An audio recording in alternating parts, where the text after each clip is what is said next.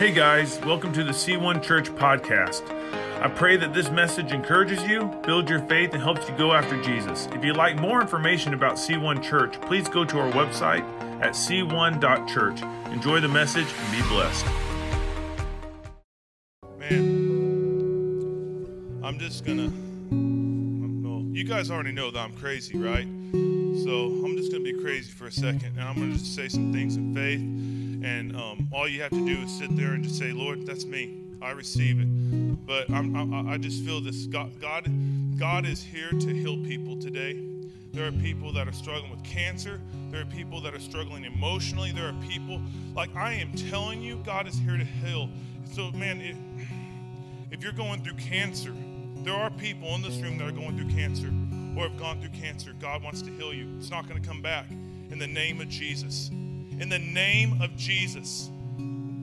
Jesus says 4 times in 3 chapters, ask anything in my name, it will be done. You know, in hermeneutics, when God starts repeating things, you got to pay attention. And hermeneutics is how to study the Bible. And when Jesus starts saying stuff like in John chapter 15, you've asked me for things up to this point, but now you can ask the Father directly in my name, and he'll do it. And I'm telling you, in the mighty name of Jesus, cancer is going to be healed. I'm telling you, in the name of Jesus, like depression is going to turn to joy in the name of Jesus. Inadequacy is going to turn to confidence in the name of Jesus. Anxiety is going to turn to peace in the name of Jesus. You are not that. And we're going to just get into it here in a second. I might just start preaching and you guys are just going to have to shut down and go off, and you guys did a great job. But you are not what the enemy's attacking you with. The enemy has been trying to tell you that's who you are. You can be seated.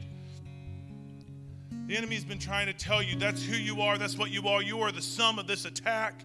The enemies have been attacking identity. He's been attacking you physically, and he's been calling you all by all sorts of different things. But I'm telling you, that's not who you are. That's not who you are. Oh, man. Who can believe with me that God's going to move? Yeah. Yeah. Just raise your hand real quick. This is not my notes or anything. I'm just, raise your hand if you need healing in your physical body. All right.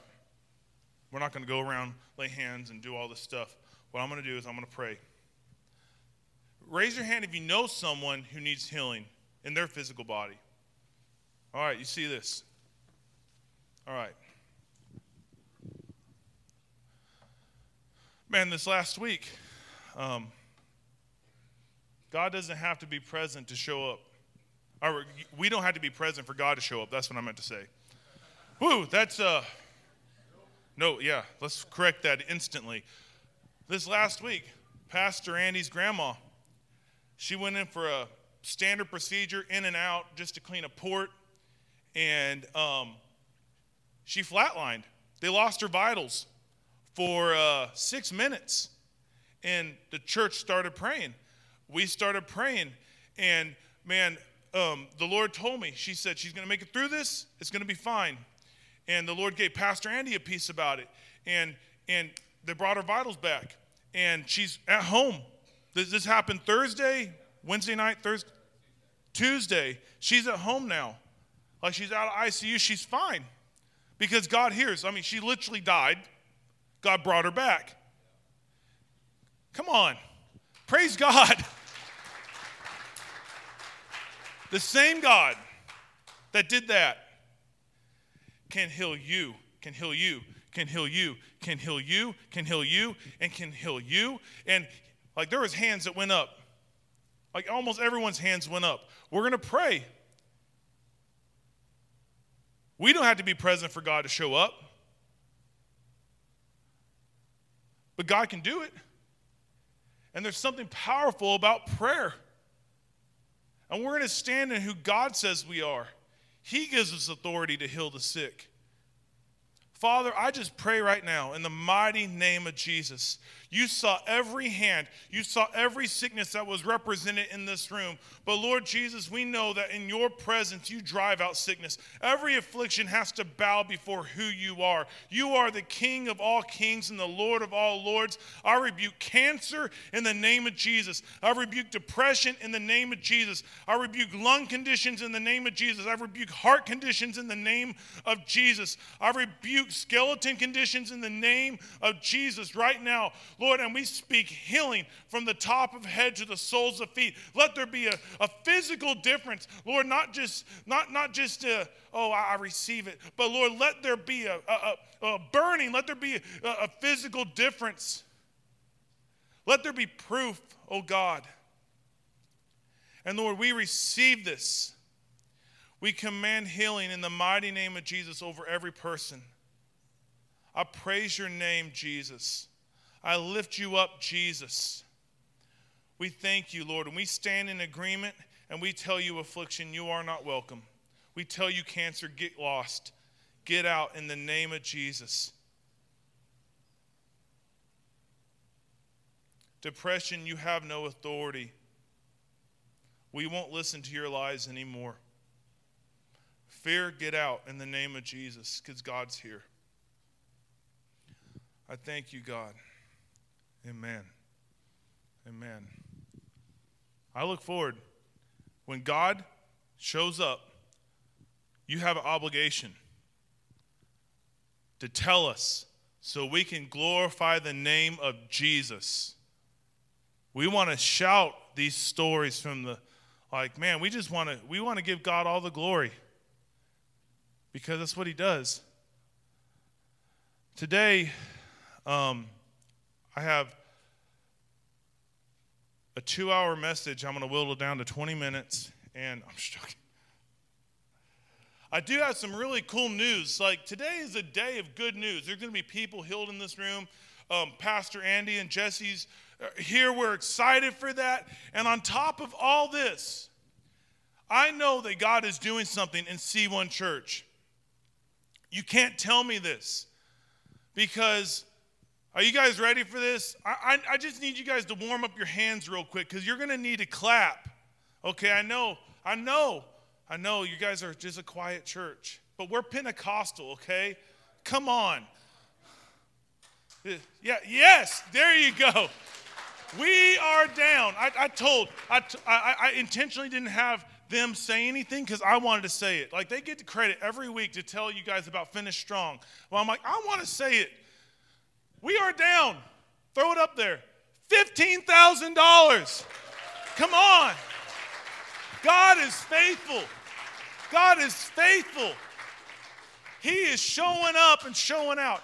Like, that's like $50,000 since May. Something like that. Come on. Come on.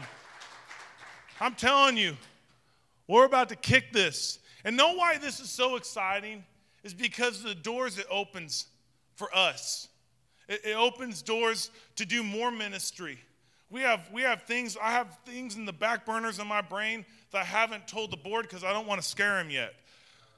How to reach into the community. But I'm excited. And I've been waiting for this number to be at 0. Get ready, because we're going to Pentecostal party when that thing's gone. Just get ready. It's okay. Jesus went to parties in the New Testament. There's a precedence in Scripture for it. We won't be busting out wine, though. We're not that crazy, but all right. We're launching into a new series called Identity Crisis.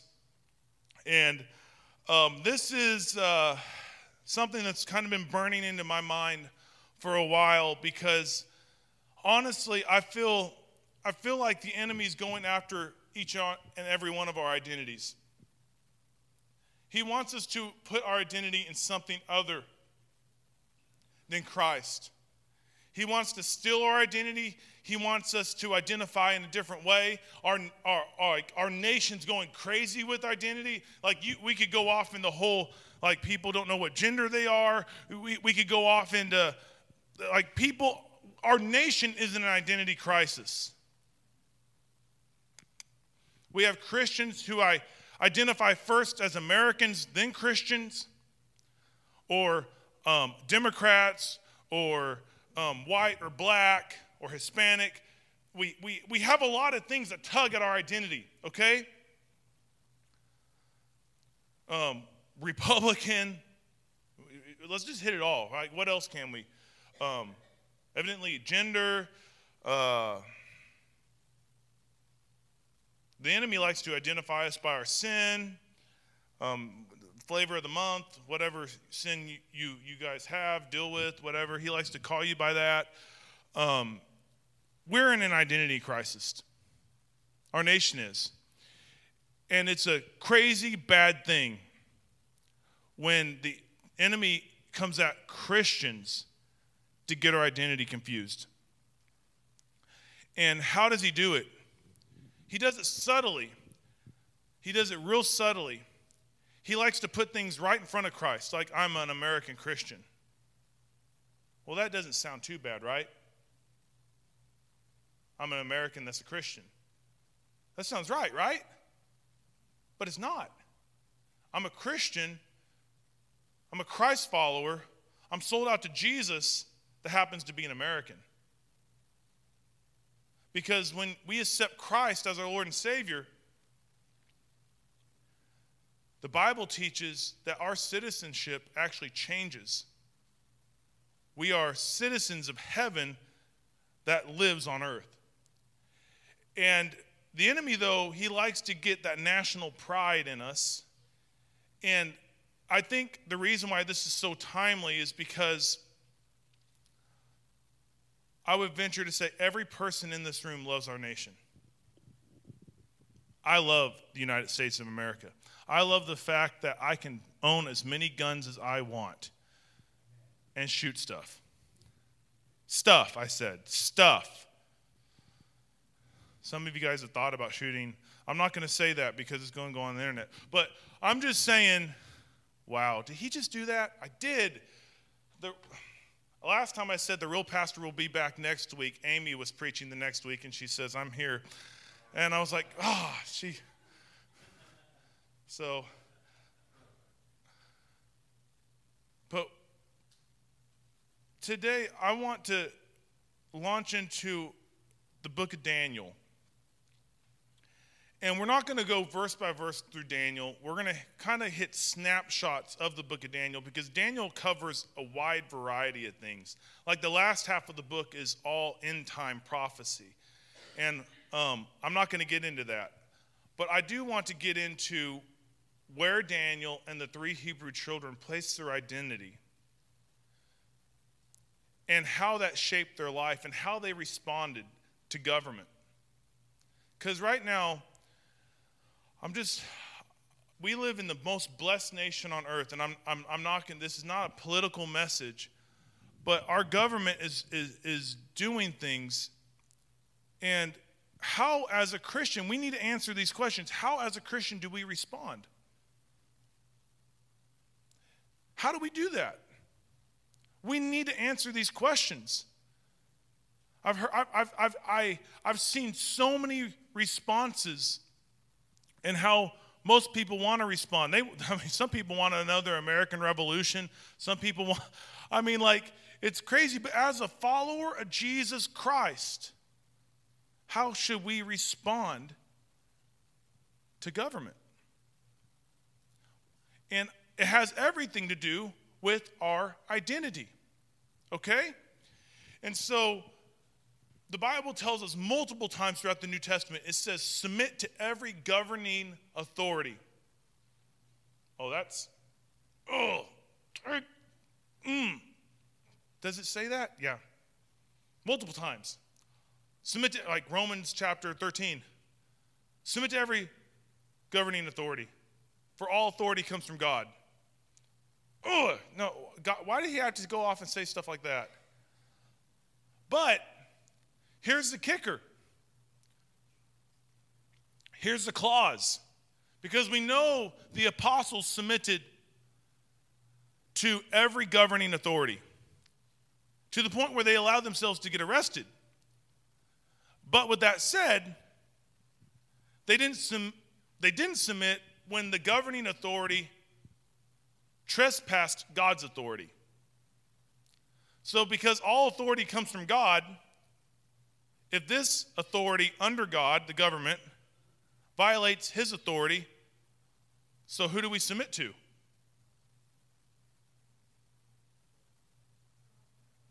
God. That's why Paul kept preaching the gospel. That's why Peter and John kept preaching the gospel.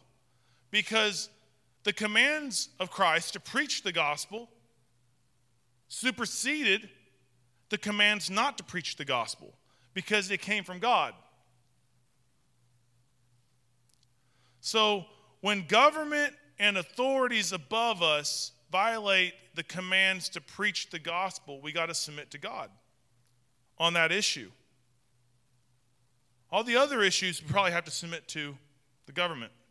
But if they say you can't preach the gospel, what did Peter and John say? Well,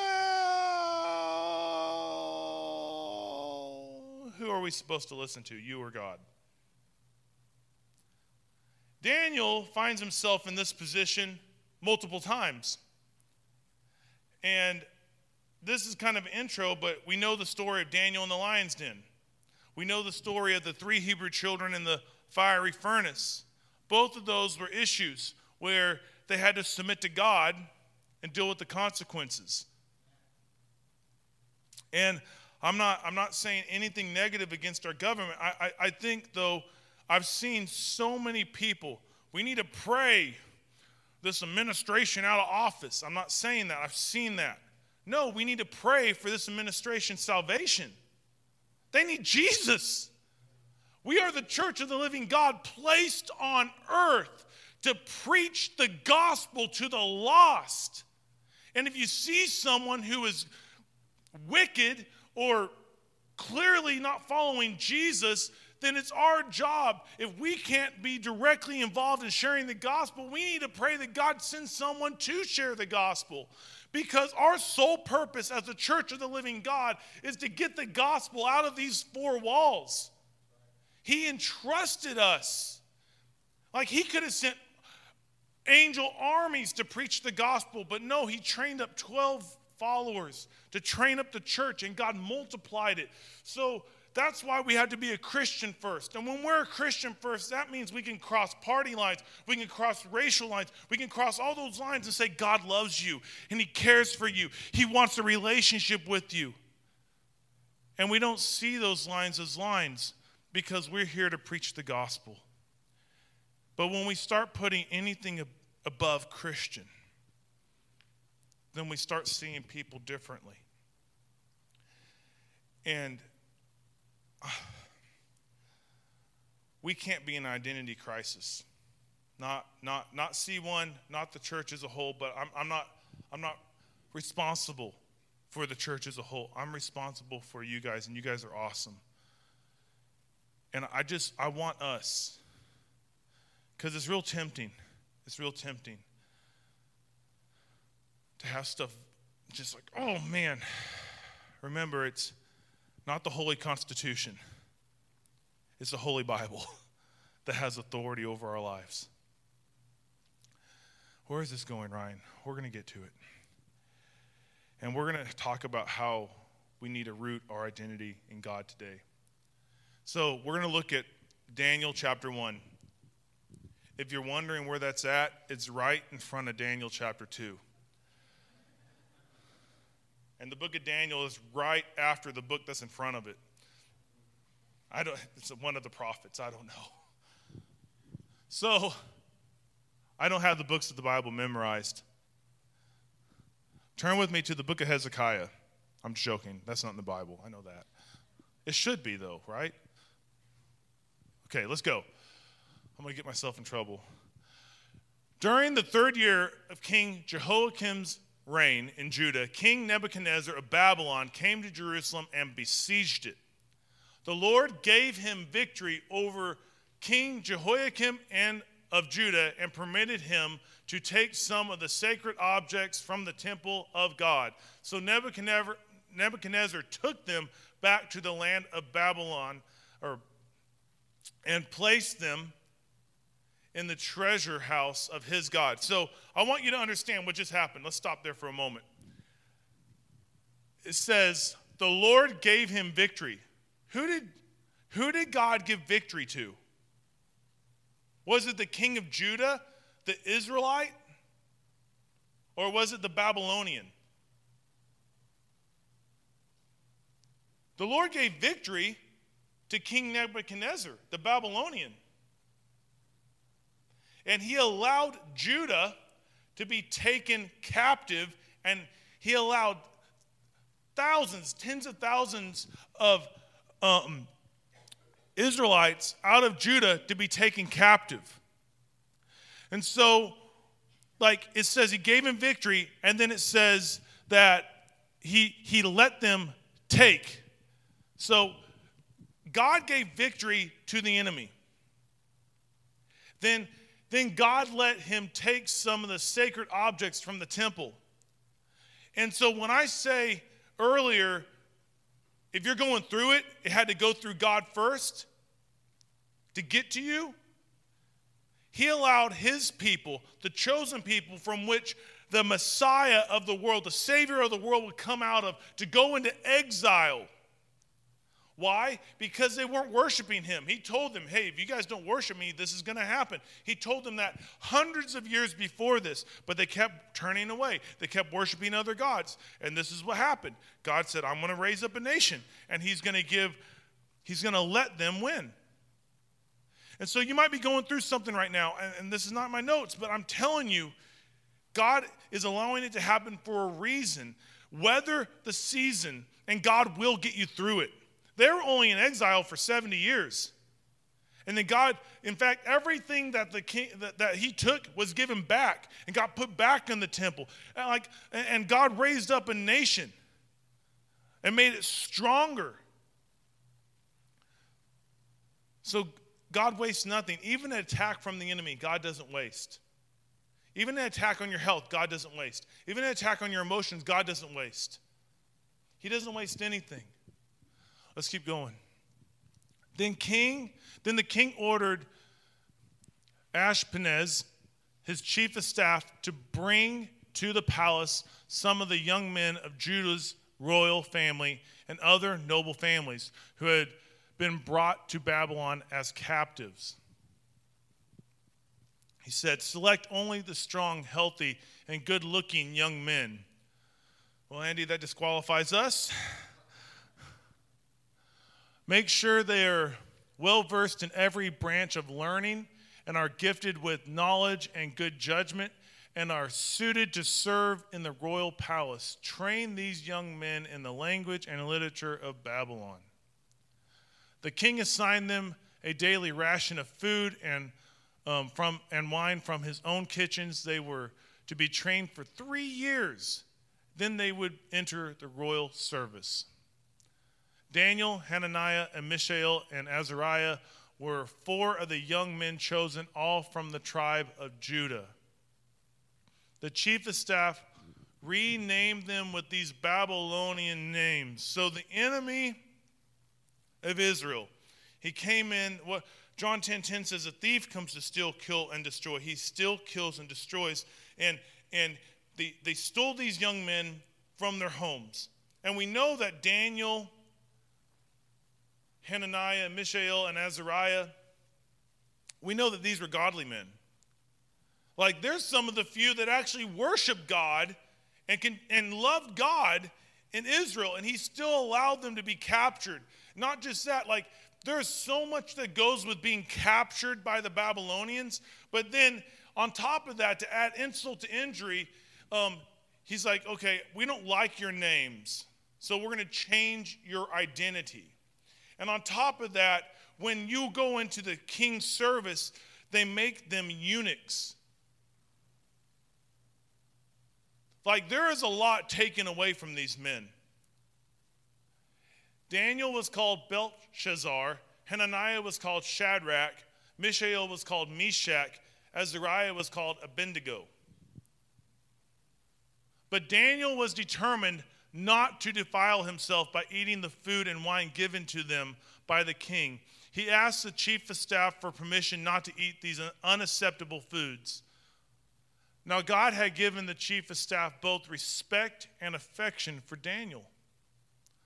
But he responded, I'm afraid of my lord the king, who has ordered you to eat this food and wine. If you become pale and thin compared to the other youths your age, I'm afraid the king will have me beheaded.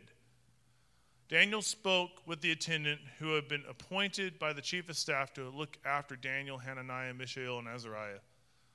Please let us for 10 days.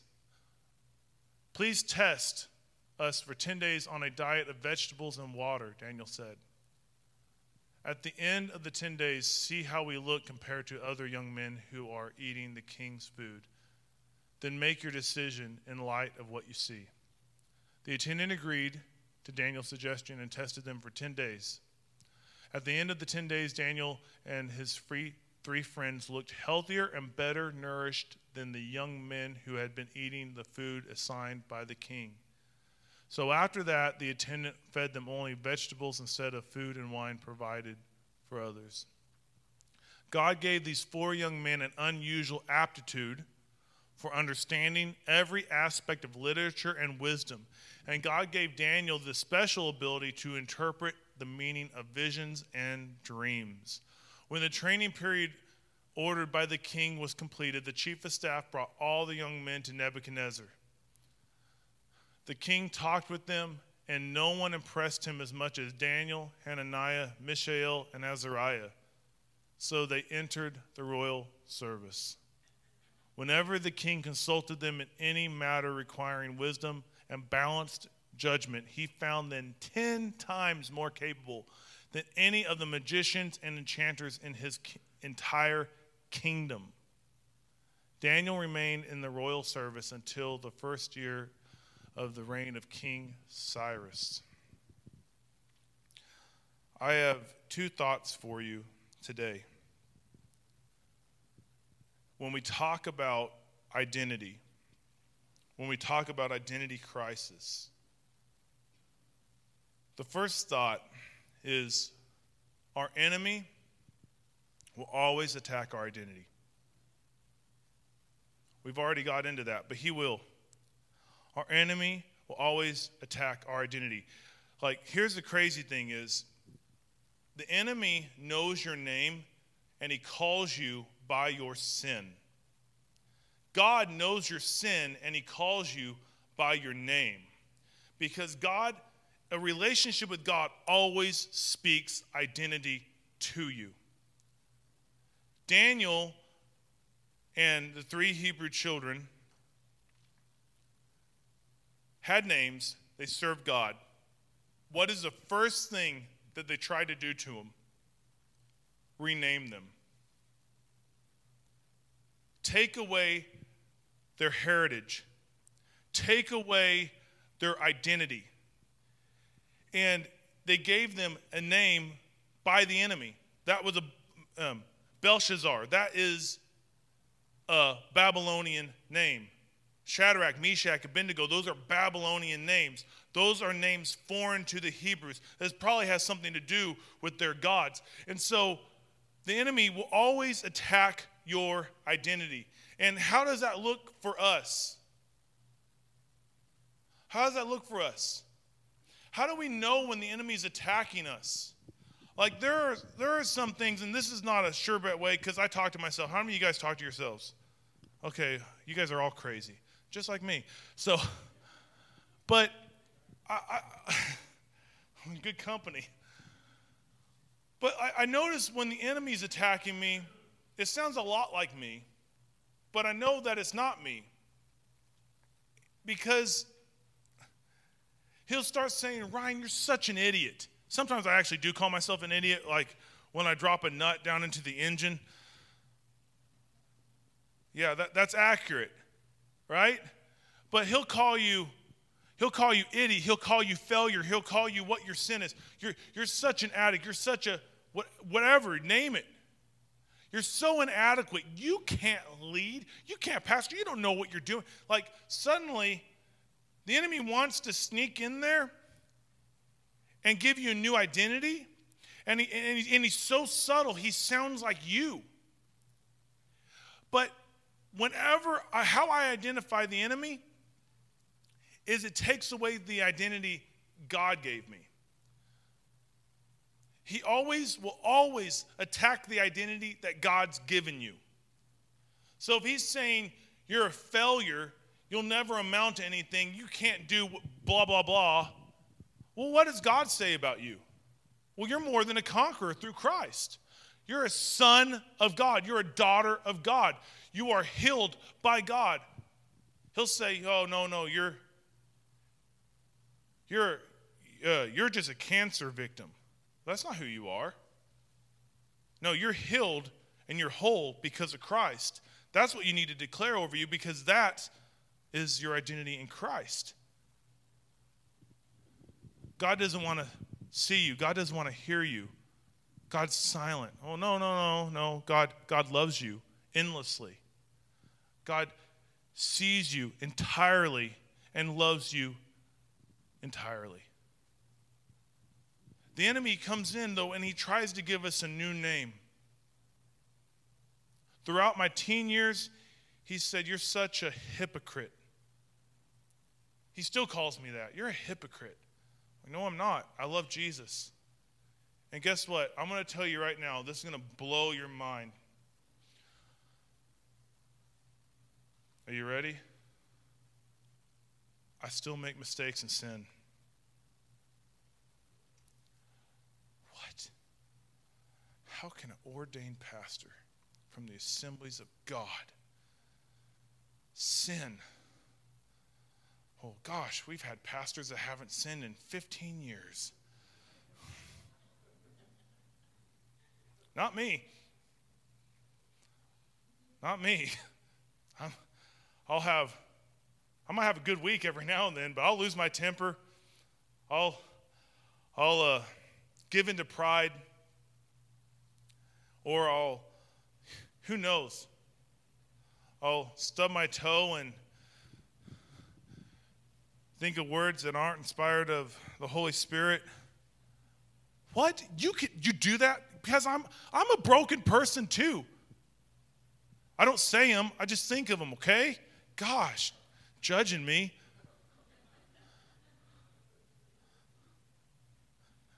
I will invite you guys to kick this corner right here and tell me if you guys don't think of words that aren't inspired by the Holy Spirit in the sanctuary of God. I've been walking through here and praying. I'll take my shoes off sometimes and have my eyes closed, walking by faith in this. Woo! There's nothing that will quench the Spirit more than a broken toe. But our enemy will take, and he'll say, you're a hypocrite. Do you know what you just thought? Or do you know what you just said? Do you know what you just did? That's who you are. But if it contradicts who God says you are in Christ, it's a lie. You notice that this is not called the book of Belshazzar. It's called the book of Daniel. Know why it's called the book of Daniel? There is one verse in this entire book. I truly believe. Verse 8. Can you throw verse 8 up? This is why this book is in the Bible. This is why we know about Daniel. But Daniel was determined not to defile himself by eating the food and wine given to them by the king. Daniel was determined. You might call me something. You might come at me with a different name. You might try to give me another identity. You can call me Belshazzar all you want, but my identity is in Jehovah God. I am who he says I am, and I will not be defiled by you. Because Daniel took a stand. He knew where his identity was. Satan wants to change what you're called. He wants you to identify as your struggle. He might say, you're just, I don't even know what a person that struggles with depression is. A person that struggles, a depressant? I don't know, that's a drug. But he wants to call you like, yo, dude, you're just an anxious person. You're just a depressed person. He wants to call you an addict. He wants to dude, he wants to call you that. And on top of that, this is something, Daniel was determined not to defile himself. Like, the enemy wants to change what you're consuming. The king, he didn't just want to change Daniel's name. He wanted to change his practices. He wanted to change his whole nationality. He didn't want him to identify as a Hebrew anymore or an Israelite. He wanted him to identify as a Babylonian. He wanted to change everything about Daniel. But Daniel's like, I refuse. And the 3 Hebrew children was, I refuse to defile myself. I'm not changing what I consume based on you. And that's where the enemy's attacking the church today. He's attacking you guys and myself with what we consume. We've replaced the Word of God with scriptural memes on Instagram and Facebook. Don't get me wrong, I put those out all the time. But that is not my Bible study. I get into the Word of God. But he wants to change what you're consuming. If we're constantly watching the news, if we're constantly spending more time on TV, and there's nothing wrong with TV. I am a huge movie junkie. I love movies. I love entertainment. But when we let that be what we consume, the priority of what we consume, it will change who we are. It literally, Daniel and the 3 Hebrews, I guess the 4 Hebrew children, they ate what God wanted them to eat. They would not violate the commands of God. They would not let them, what they're consuming, be robbed. And guess what? They were healthier and they were stronger than all the other Hebrews that were eating the crap from the king's table. And it was good stuff, like bacon. Praise the Lord. I'm so glad that Jesus said, don't call anything unclean Jesus' cross. You want to know how powerful Jesus' cross is? Not only did he change us from death to life and gave us eternal life, dude, he made bacon good. Like, that's a powerful cross, man. Because before he died, it wasn't good, evidently. But the enemy wants to change what you're consuming. And I love you guys. But we got to consume God's word. Jesus said, when he was talking to the woman at the well and they brought back food, and Jesus, the disciples were telling Jesus, we have food for you now, because he was famished. And Jesus said, I have food that you know nothing about. Jesus' food was obedience to God. He was consuming obedience to God. When he was tempted, the enemy tempted him with, turn the stone to bread. And he said, no man can live by bread alone, but by every word that comes out of the mouth of God. Christians, fellow believers of Christ, what we have got to be consuming, we have got to be consuming the Word of God, especially now Jesus is coming back, and we need to know how to tell people about Jesus. We got to be consuming this. Almost more than what we need food physically, we need the Word of God spiritually and physically and emotionally and every otherly. The Word of God changes every aspect of our life. It can literally sustain us every time. But the enemy wants to substitute something inferior for the Word. And what else? We have got to be on our knees praying. Praying. Like we have a prayer night every first and third Wednesday of the month.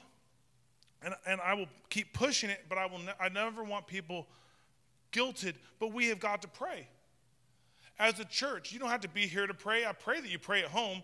I pray that, you know what I'm saying? But there's something about praying and bringing our nation before God, bringing our families and this community before God that changes things. That changes things. But the enemy wants to change what we consume. We need to be consuming the word. We need to be consuming prayer. We need to be consuming meditation with God. But what do we consume? I could tell you what I consume. I don't know about you. You guys are way more holy than me.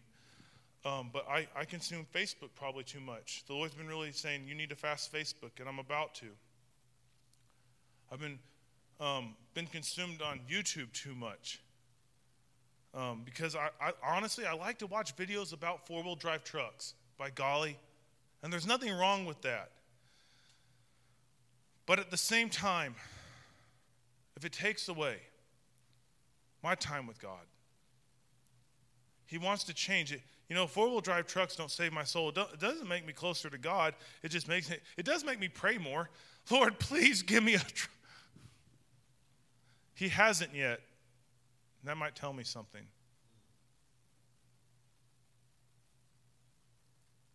The enemy wants to change our identity.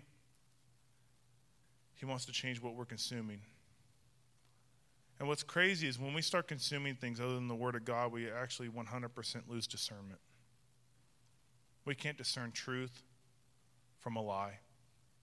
We start buying into what the news is saying instead of saying, no, this is not right. The Word of God and the Spirit of God gives us discernment to know how we should act, how we should pray, how we should move forward, and when we consume other things, we actually make ourselves less healthy and less able to do what God has for us to do. Daniel and his friends consumed vegetables and water, and somehow God blessed that.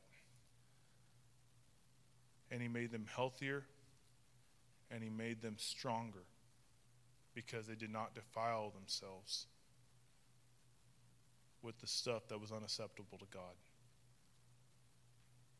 Now that we got Satan in our crosshairs, let's pull the trigger. I don't like to talk about him more than what I should. So we got him in our crosshairs. We got his game plan. This is what he likes to do. Change what we're called, change our identity, and what we're consuming. So when our identity is rooted in God, that's my second thought. I'm going to give you 3 thoughts under this. I told you this is a 3-hour message. So when our identity is rooted in God, throw it up there. God gives us confidence to stand. When our identity is rooted in God, God gives us confidence to stand. When you know who your God is and who you are in God, you can say, no, I will not do that. And you can not feel bad about it. I just had a conversation with the missionary, and he asked me to do something. I said, no, I'm good. It wasn't because it was a bad thing. I just didn't feel led by the Holy Spirit to do it. And that's okay. And he wasn't trying to guilt me or anything, but it was just, it allows you to say no. When you know where you stand. Because at the end of the day, you don't answer to people, you answer to God. And so, when our identity is rooted in God, it gives us confidence to stand. It says in verse 8, Daniel refused to defile himself. And this right here is the theme verse of the book of Daniel. He refused to bow and he refused to stop praying. They said, don't pray to any other God but the king. And he said, I'm going to go open my windows to Jerusalem and I'm going to pray. And I will not stop praying. And because he violated the law, he was thrown in the lion's den. And guess what? Because he stood, God gave him unmerited favor. He stood here and God, he said, I'm not going to do this. But God made a way for him. Because he stood. When our identity is rooted in God, Daniel knew. He's like, you can call me Belshazzar all you want, but my identity is not in Babylonia. My identity is not Babylonian. I am a Hebrew. I am a child of the Most High God. My name is Daniel, and I refuse to violate God's word. And God gave him favor. The second thing, when our identity is rooted in God, God gives us unearned favor. You don't have to. You don't have to ask for it. You don't have to plead for it. When your identity is rooted in God, because you know who your God is, you know how God is, you know that you're his kid. God blesses his kids. God blesses his kids. And you don't have to plead for it. You don't have to beg for it. He just wants to bless you. It says, can you go to verse number 9, I believe?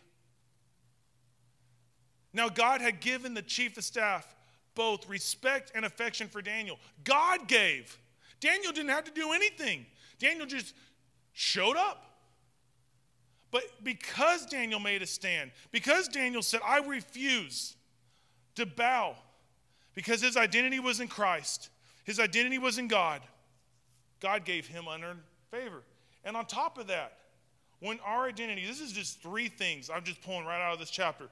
God gives us unmerited wisdom. What am I supposed to do, God? And we could get all anxious about things. We can get all worried about things, and that's what the enemy wants. He wants to rob us of our peace. He wants to rob us of our joy. He wants to use circumstances to pull us out of our identity in Christ. But here's the thing. Daniel and the 3 Hebrew children just kept God first. They never, ever, ever let the enemy redefine who they were to them. You can't control what people will call you. I want you to understand that. I've been called a lot of things. I can't control what you guys think of me. And I got to be honest for a moment, which I've been honest this whole time. So I'm going to be more honest for a moment. I want you guys to like me, but I don't care if you do. I love each and every one of you, but at the end of the day, if I'm worried about that, that will rob me of my identity. And Daniel was like, I don't care if the king likes me. I'm not going to let my identity change because my identity is rooted in God. And because of that, God gives unmerited wisdom. It says that Daniel and the 3 Hebrew children were 10 times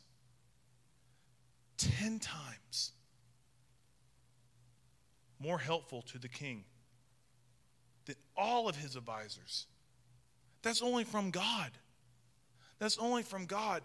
And, Ben, if you will, you can't get wisdom any other way. It's God. The world's wisdom doesn't offer peace. The world's wisdom doesn't get you to places you shouldn't be. The world's wisdom is actually fear that masquerades as wisdom, and it never moves mountains. But God's wisdom, it gives you access to places you shouldn't go. God's wisdom opened doors that you can't open. God's wisdom. And God gave Daniel unmerited wisdom and the 3 Hebrew children. And on top of that, he gave Daniel this ability to interpret dreams and visions, which will be very helpful at what we talk about next week. And so, what I'm getting at is,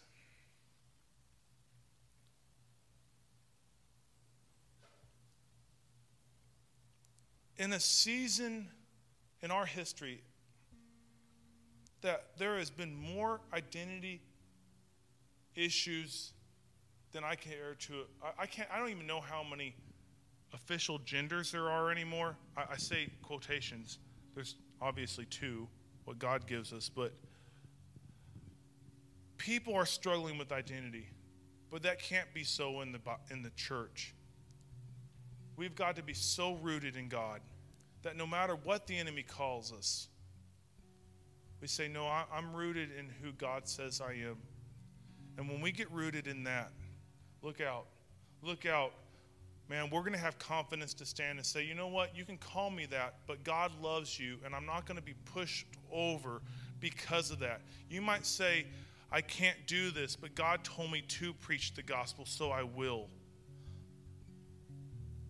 You might be wondering, how am I going to make it through this? When your identity is in Christ, favor is going to be there. You don't have to worry about how you're going to make it, because God's going to give you favor. He just will, because you're his kid. Well, Pastor Ryan, I've messed up. I've done a lot of stupid things. How can God's favor rest on me? Well, the good news is it's not about what you've done. It's about what Jesus did for you. You know, Daniel was in exile, not because of something he did, but because of something his people did. His people turned their back on God, but God never turned his back on them. They were still God's children, even in Babylon. God knew exactly where they were. It says God gave Nebuchadnezzar victory. God let him. God wasn't like, oh snap, what just happened? Like, I didn't see that coming. Nebuchadnezzar came out of nowhere. No, it was God. I think some of us, we write ourselves out of God's identity too easily. We let the enemy convince us that we're no longer children, or God doesn't want anything to do with us because of our past, because of our struggles, because of what we've done. I remember being a dad has really helped me understand this, but I remember the story from my childhood. I was about 9 years old. And it's such a practical illustration of how God sees you. I was going to Harrison First Assembly of God, and we just moved from California to Arkansas.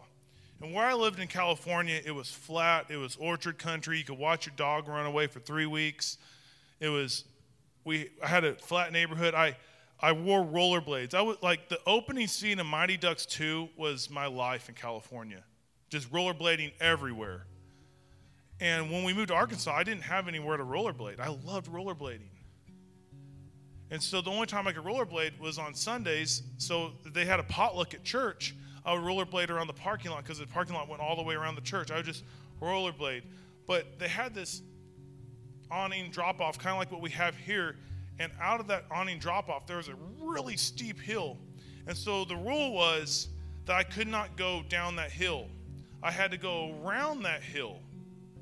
You guys probably already know what's coming. Because at the end of that hill, there was it ended, and there was a building, like a huge shed, and you had to turn left or right. And the flow track always turned left and everything. And so this teenager that was probably like 14 years old, he told me that he was faster than me on rollerblades, and he had a skateboard. I said, so let's race. Being the 9-year-old that I was, like, you can't challenge me like that. I knew what my dad and my mom said, don't go down that hill, that's against the rules. If they caught me on it, it was just like I would get a spanking and my rollerblades taken away. You know, that type of stuff. The stuff that we can't do anymore, evidently, that I still do. Because I love my children. But we got lined up. He's on a skateboard. And by golly, I took off. I was like, because whenever you're rollerblading, you push off to the side, and I'm going as hard as I can, and I beat him. But I looked up, and I never wore a helmet a day in my life. I want you to understand, so you can understand why the scar makes sense, brain surgery, all this stuff. But I'm trying to turn. I'm doing the whole leg over leg thing to turn, and it's not enough. I'm going too fast. I smack into this building, like just Wile E. Coyote, smack. and then it's about a 4-foot gap of dirt, and I stumble backwards, and I fall backwards and hit my head on the concrete, and I'm like out of it. Him being on a skateboard, he was able to jump off and run and not get hurt. Well, they ran into this potluck and grabbed my dad and my mom, and they said, something to the effect of, "We think Ryan's dead." That's not what you lead with when you tell a parent about their child. And my pastor, Pastor Hodges, and my dad, pastor went and got his vehicle, and he's speeding around the parking lot. My dad runs to me and scoops me up, and he says, "Ryan, Daddy's here. Daddy's here. Wake up, buddy. Wake up." And I'm like, "Dad, I just want to sleep. I just want to sleep." And he's like, no, buddy, Daddy's here. Daddy's here. Wake up. And he's just hugging me, and he's kissing me. My dad is not like a kisser. And he's just, "Daddy's here. Wake up, buddy. Come on. Wake up. You're tougher than this." And he's speaking identity into me. He says, Ryan, wake up. Wake up. Come on. And I'm just out of it. I was like, "Dad, I just want to sleep, Dad. Just leave me alone." And he's like, Daddy's here. Ryan, come on, bud. You're my daddy's little helper, and he's speaking that into my life, and I remember it so clearly. And yes, I had a concussion, a pretty bad one, actually. I got out of school, and I got to eat a lot of Jell-O. So if you have any kids and they want out of school, hit them in the, no, don't hit them in the head. I'm just joking. Don't do that. That's horrible. Even though, I want you to get this, even though I broke his rule, my dad, I was laying at the bottom of that hill that was off limits. He walked up on me knowing what just happened. Because they told him, "We raced down the hill." And guess what my dad called me? He didn't say, "You rule breaker." He didn't say, "I told you not to go down that hill. I told you not to do that." No, he spoke identity into me. Even though he knew my transgression, he cared more about me than what I just did. And God does the same for you. He cares more about who you are. He cares more about what he can do through you and the plans that he has for you than the transgressions that you've done in your past. He sees them, but he speaks identity. My dad called me by my name. Just because I broke a rule, he still called me Ryan. My name did not change because I broke my dad's rule. My name is still Ryan Crandall Tatham to this day. And I broke a lot of my dad's rules. I've done a lot of stupid things. But it never changed my identity. And I'm here to tell you today,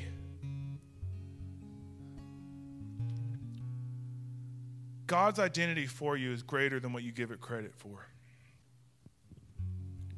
And how I want to respond today is we're going to take a moment and recognize what he did to give us this identity. We're going to take communion. And so what we do is we're going to just take a moment. We're going to stand. You're going to come get your communion cup. And what we're going to do is we're going to take it and we're going to recognize the price that God paid to give us our identity in him. And I'm going to pray that as we take communion, that God reestablishes and reroutes what he says about you.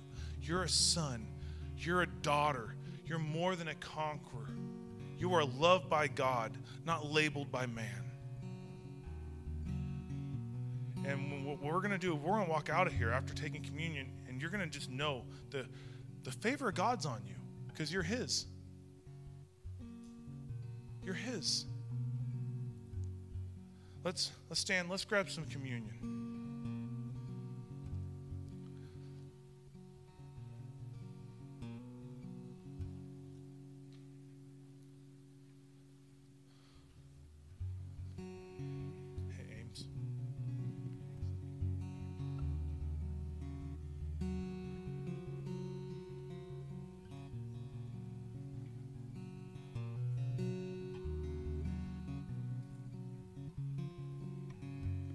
get started on the bread if you want. It takes a second. You almost have to have an engineering degree to get it open.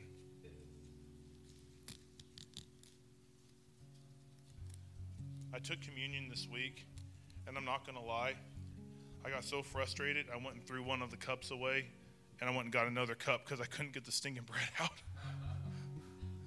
It's like, Lord, that's clearly not your body and blood. That particular cup.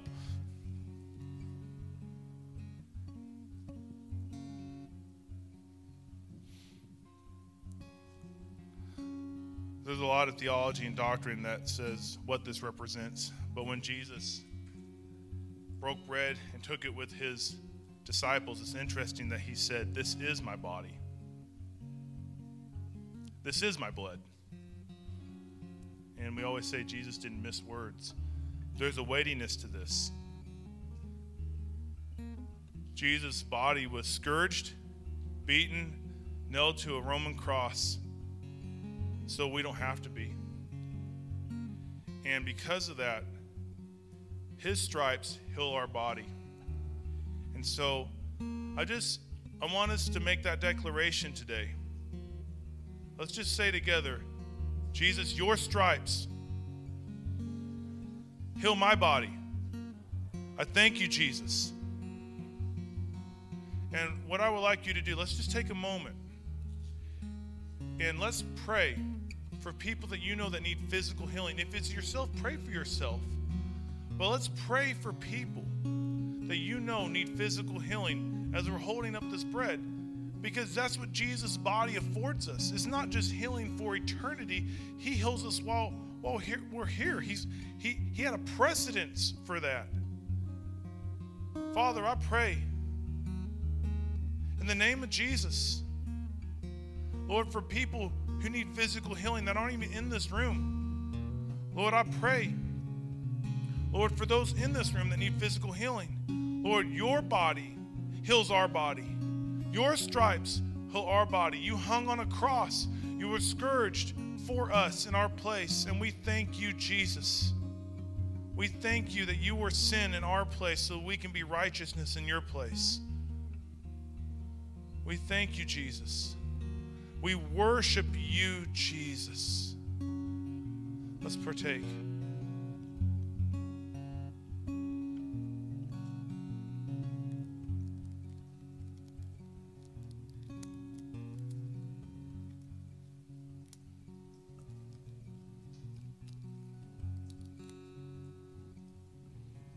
What I want us to declare, we're going to declare that Jesus' blood sets us free, but we're also going to declare Jesus' blood gives us identity. So let's just declare that together. Jesus, your blood sets me free. Jesus, your blood gives me identity. And so, what does his blood set us free from? It sets us free from the power of hell, death, the grave, and sin. But it also sets us free from unforgiveness. It sets us free from bitterness. It sets us free from what the enemy says about us, false identity. And so let's just, if you're struggling, if you're having ill feelings towards someone, let's pray. And let's just call them out. Let's call blessing on them because Jesus' blood sets us free. If you're struggling with sin, like a habitual sin, just lift it up. God, you set me free. Let's declare it. Maybe you're struggling with anxiety and depression. Jesus, your blood sets us free. Let's pray. Jesus, I thank you because your blood sets us free from everything this world brings at us. No weapon formed against us shall prosper. You have rendered the enemy toothless. You have rendered his bite useless. Lord, you have rendered fear without a voice. Lord, I praise your name. Lord, I thank you that you give us a new identity because of your blood. Let's partake.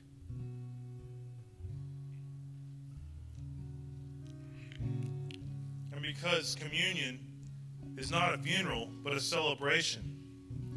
Let's worship Jesus because he's worthy. Oh, praise the name of the Lord our God.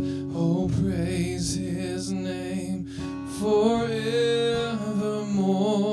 For endless days we will sing your praise. Oh, Lord, oh, praise the name. Oh, praise the name of the Lord our God. Oh, praise his name forevermore. For endless days we will sing your praise. Oh Lord, oh, praise the name. Oh, praise the name of the Lord our God. Oh, praise his name forevermore. For endless days we will sing your praise. Oh Lord our God. Oh Lord our God. Father, we love you. We praise you. Lord, you are all in all. Lord, we just worship you. Lord, I pray for your church. I pray that you will anoint their comings and goings. Lord, that you will give them divine appointments to speak life into this community, Lord Jesus, to speak salvation, to speak your gospel, Lord Jesus, outside of these walls. I pray right now that you'll just open doors upon doors. Lord, bless them as they lay their heads down. Bless them as they raise their heads up. Lord, I thank you. I praise you. Lord, I just thank you for all that you've done in our life. In the mighty name of Jesus. Amen. I love you guys. Have a great, great week.